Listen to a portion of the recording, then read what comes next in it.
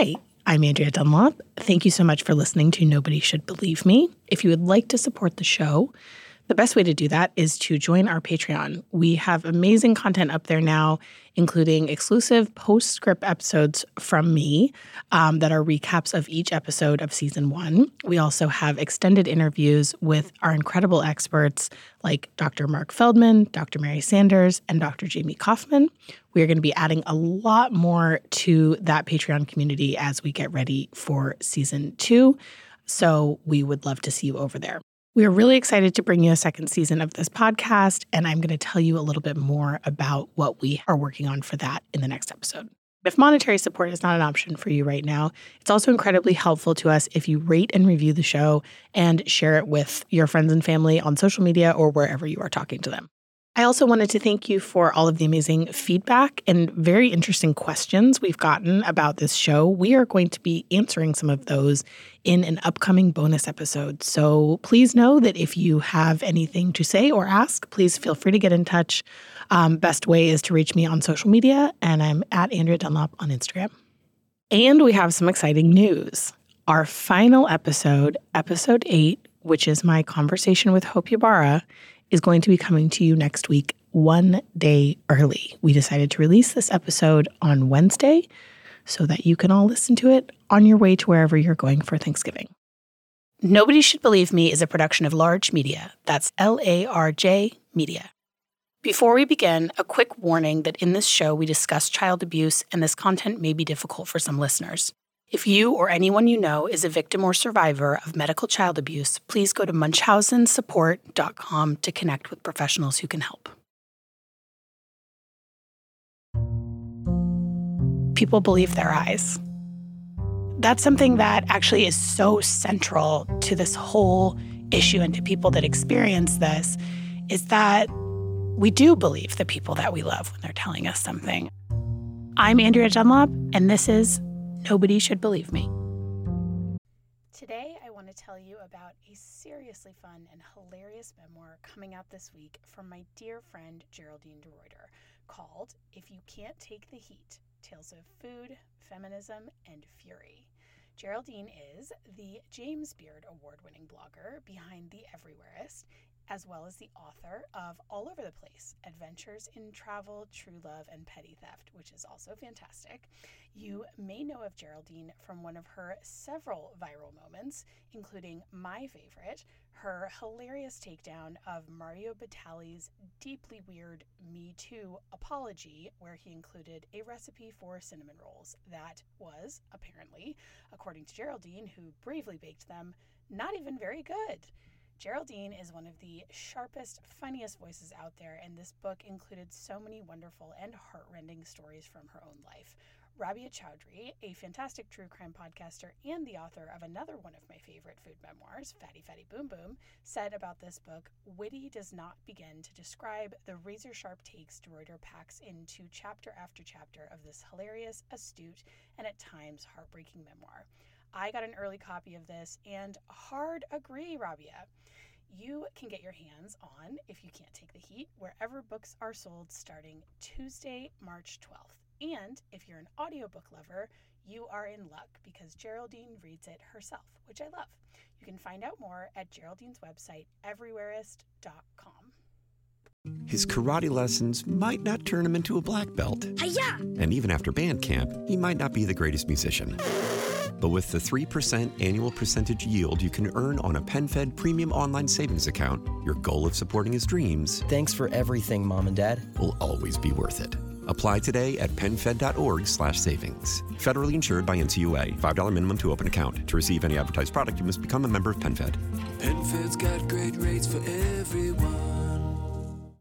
At the beginning of this process of doing this podcast, I think I'd convinced myself that I had put the personal stake that I have in this issue behind me in a way that I've now discovered maybe I have not. Despite my best efforts to completely detach from my sister, there is still a small part of me that can't help but hope that at some point in the future, there might be some sort of reconciliation. As I was going back and forth with Hope, as I was talking to her family and sort of reliving all of these emotions that I had kind of tucked away for a long time, I almost feel a little foolish that I would have any hope for a reconciliation because of everything that I know. That person is she's still my sister, but I also sort of don't feel that way. That person sort of is still physically out there, but then in a very meaningful way is not. So much of what you believed that person to be and who you believed that person to be is shown to be an illusion because of the lies that they have told you. And I have needed to no longer be naive. I thought I had the answer of whether or not people who do have fictitious disorder imposed on another, to whether or not they could be treated, and that seemed impossible. And then the deeper I got into this, it seems more possible. I really wanted to go deep on this topic in particular with Dr. Mark Feldman and Dr. Mary Sanders. When people ask you, is Munchausen by proxy a mental illness, how do you answer that question? I tell them Munchausen by proxy is not a mental illness in itself. It's a form of maltreatment, usually of children. But I also am quick to point out that the American Psychiatric Association says that it's always associated with a mental illness they call factitious disorder imposed on another. But I don't want to lose sight at any time of the fact that it's a form of maltreatment, because we have a responsibility as healthcare professionals to make reports to Child Protective Services and the police when we see it play out. We wouldn't do that if it were just a mental illness, but we must do that when it involves the exploitation of children. When it comes to the underlying psychiatric disorder, so factitious disorder imposed on another, with what perpetrators get out of it, why someone would do this? That's a critical point. In Munchausen phenomena, the person is after emotional gratification, attention, sympathy, care, support that they feel unable to get in any other way. Sometimes they're a bit desperate in their personal lives, and certainly harming a child, whether it's yours or somebody else's, is an act of desperation. And when it comes down to a possible cause for it, we don't know tons about the causes because the perpetrators tend not to make themselves available for study. The denial is really pervasive and persistent in these cases, and the perpetrators will, in most cases, never admit to what they've done. And if that happens, you have no basis for exploring the behavior with them. That said, it does seem as if many of these perpetrators have a history of making themselves sick. That is, they have a history of factitious disorder imposed on self or Munchausen syndrome.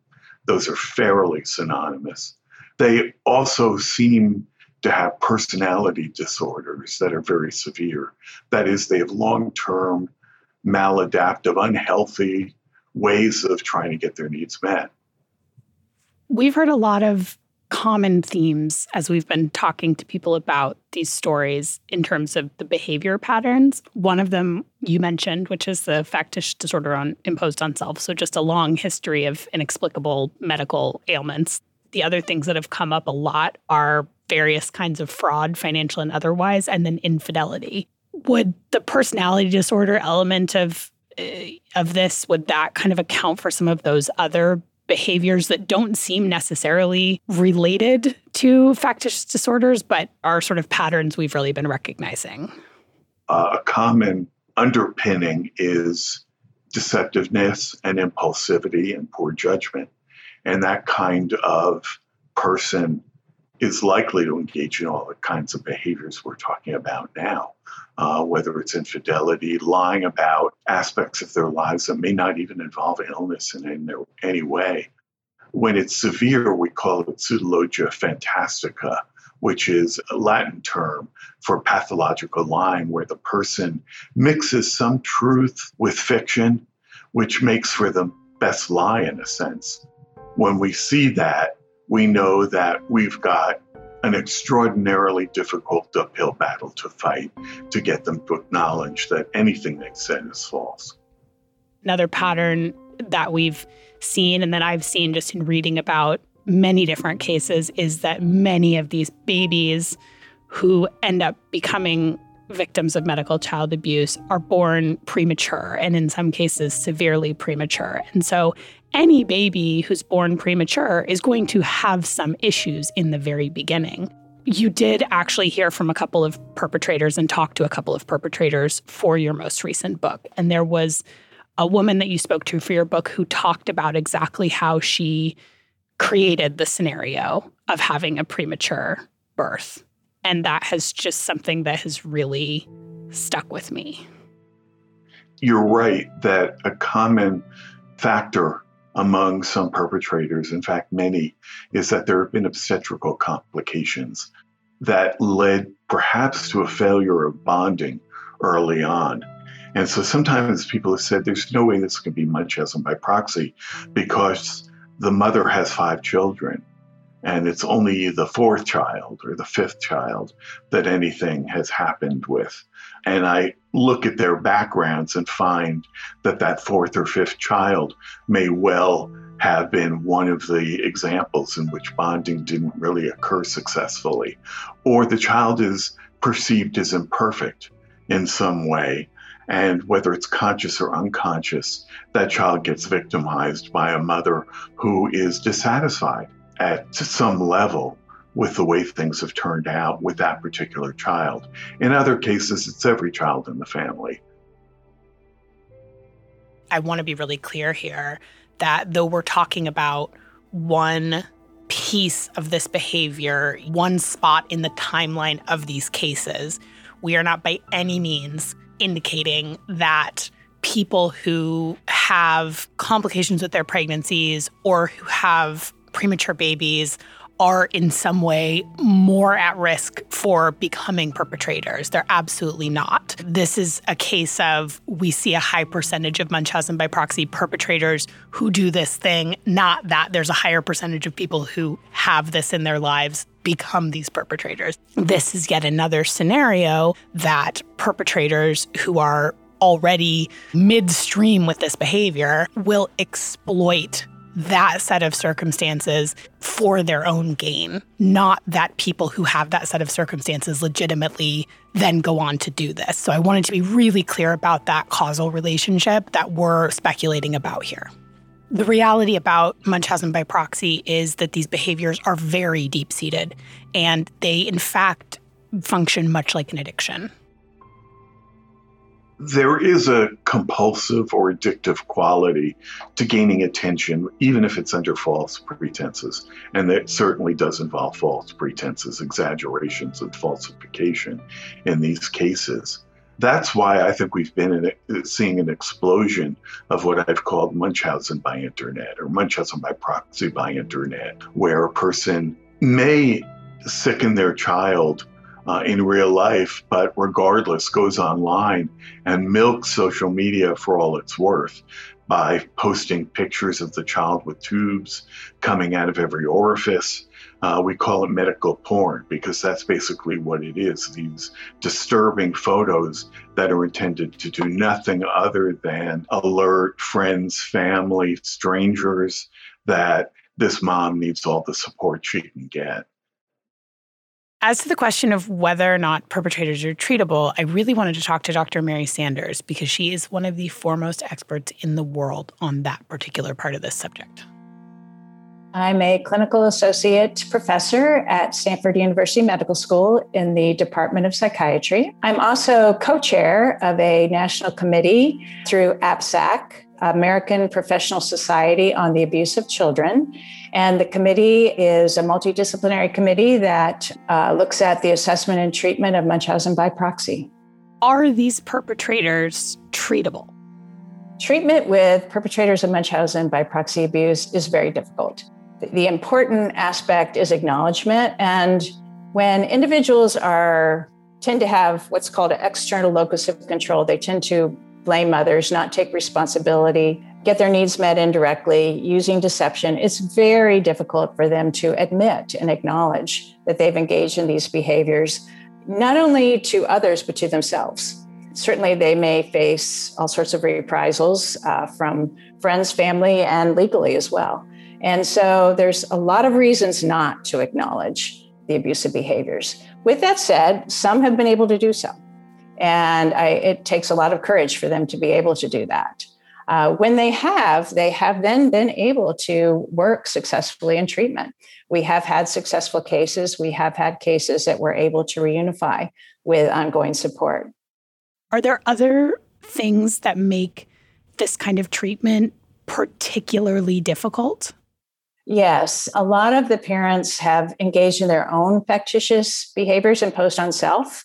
And I have had some parents that it was very difficult for them to admit that to themselves and to their family. The families were, needless to say, quite surprised and upset and felt betrayed. Also, personality disorders. A lot of parents are diagnosed with personality disorders that are difficult to treat. And especially if the abuse has been severe and life-threatening, for example, non-accidental poisoning or smothering. These are much more difficult situations in which to work at treatment and reunification. Is that usually the goal of family court, which is where a lot of these cases end up rather than in criminal court, is to reunify the family? That's usually seen as a successful outcome. So I wonder how we should think about whether or not reunification should ever be the goal in these cases, and if so, under what conditions?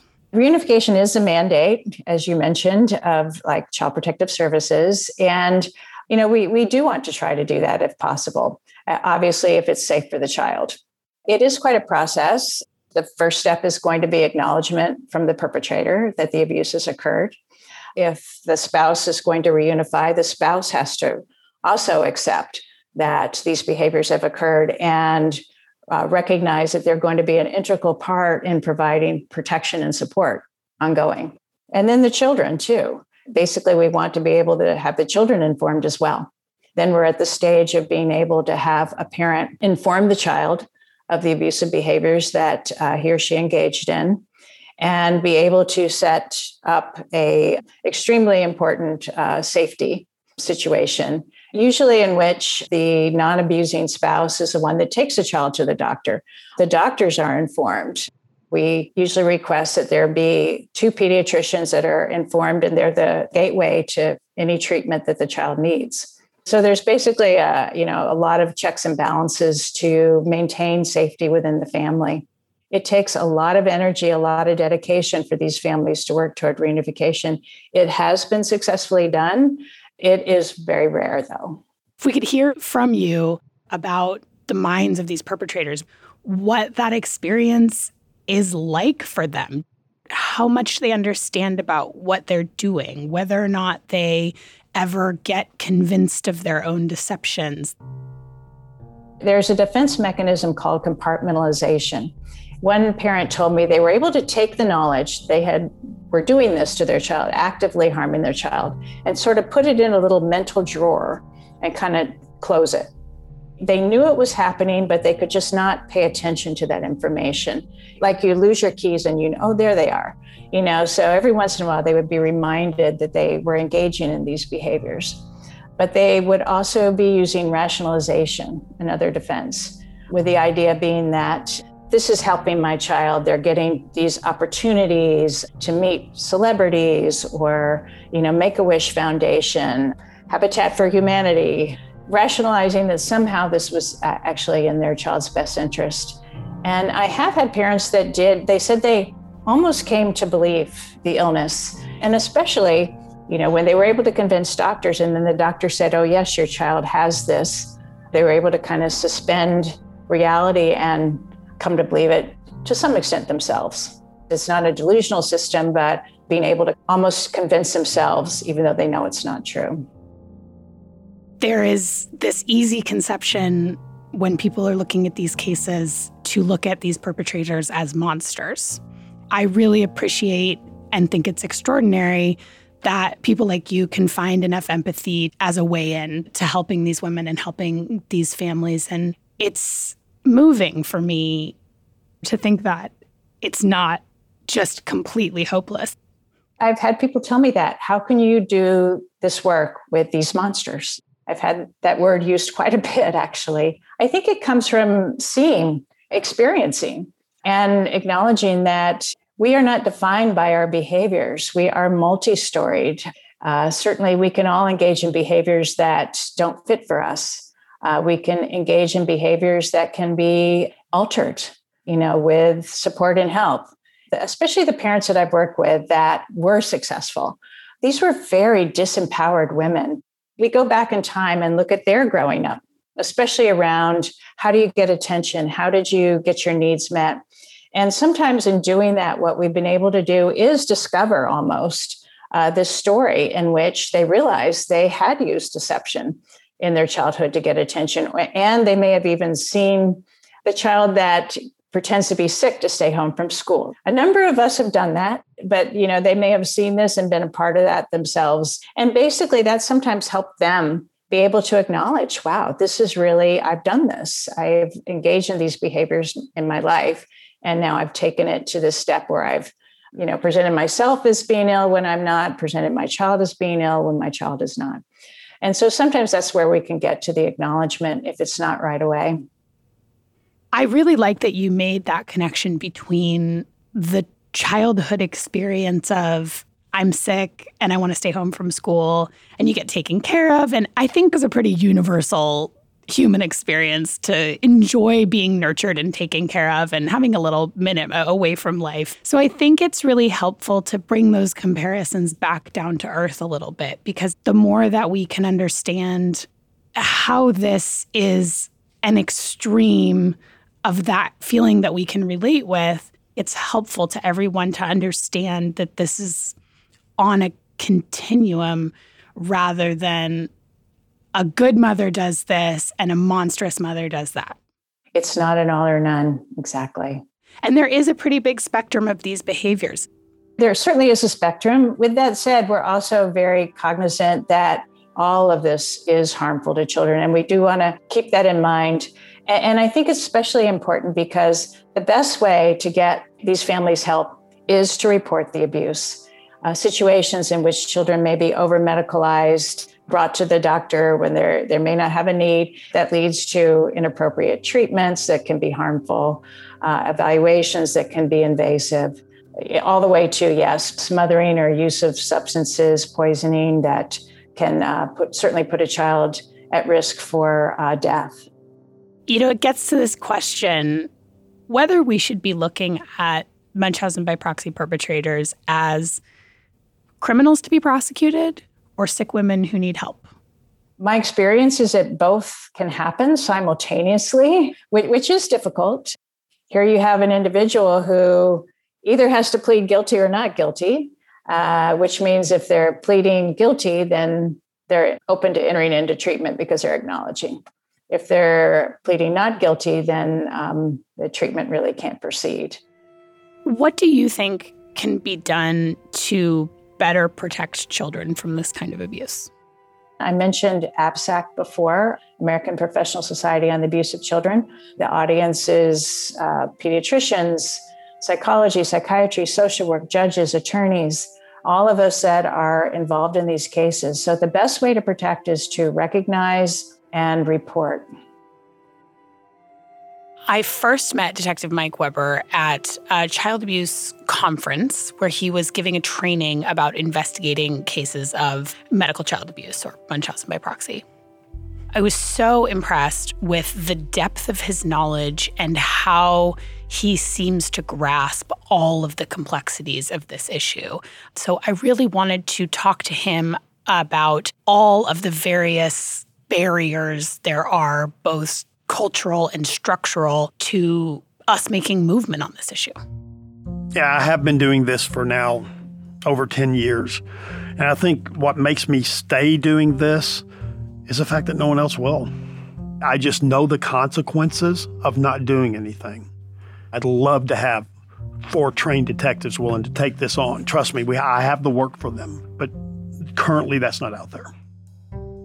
We've said many times over the course of this podcast that this is an underreported crime. By that, we do not mean that it is all mothers, a majority of mothers, or even some significant percentage of mothers that would ever do this. But it does happen. And right now, we're hardly ever catching or prosecuting it. We're fighting the societal perception of motherhood. That is the task before us in these cases. And I often have said, even before I started doing this, denial is the strongest human emotion. This is hard to wrap your head around. It's hard for police officers, veteran detectives to wrap their head around. So for regular people to think that their picture of motherhood is going to be disturbed in such a really disturbing manner, it's very hard for them to accept that. Because if someone becomes, as an adult, so toxic and destructive, there are times when you just don't love them anymore. And I mean, I think that's something like we talked to Paul Putcher about, and that is profound. And then I've watched, various members of my own family go through where it's just like, no, there are actually things that people can do where you're just like, that bond gets enough. Severed. Yeah. And it's enough to do it. I've seen what parents who unconditionally love perpetrators in these situations will do, and they become enablers. Like you said, it's like they're dismantling their idea of motherhood. A lot of people really want to hold on to that idea that motherhood is this sacred thing and it will turn flawed human woman into some kind of angel on earth that would never do anything bad. When I was a investigator with the local DA's office, and we would have trials on other forms of child abuse, not this form, but other forms, the sentences for mothers who committed other forms of abuse were far less than for males. It's just the perception that society has. Partly because you have this behavior of medical child abuse, and then right intertwined with it, you have this disorder, factitious disorder imposed on another. And that's where the motive comes in. It's not that we should be saying this is mental illness, these people are not criminally culpable. Right.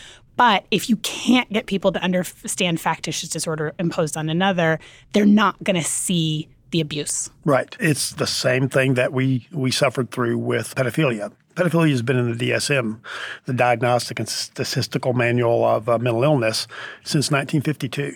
So you have that same combination with aggravated sexual assault of a child and pedophilia. You have those overlapping diagnoses. But what we've come to understand is, okay, well, they may be a pedophile, but guess what? They're still a criminal.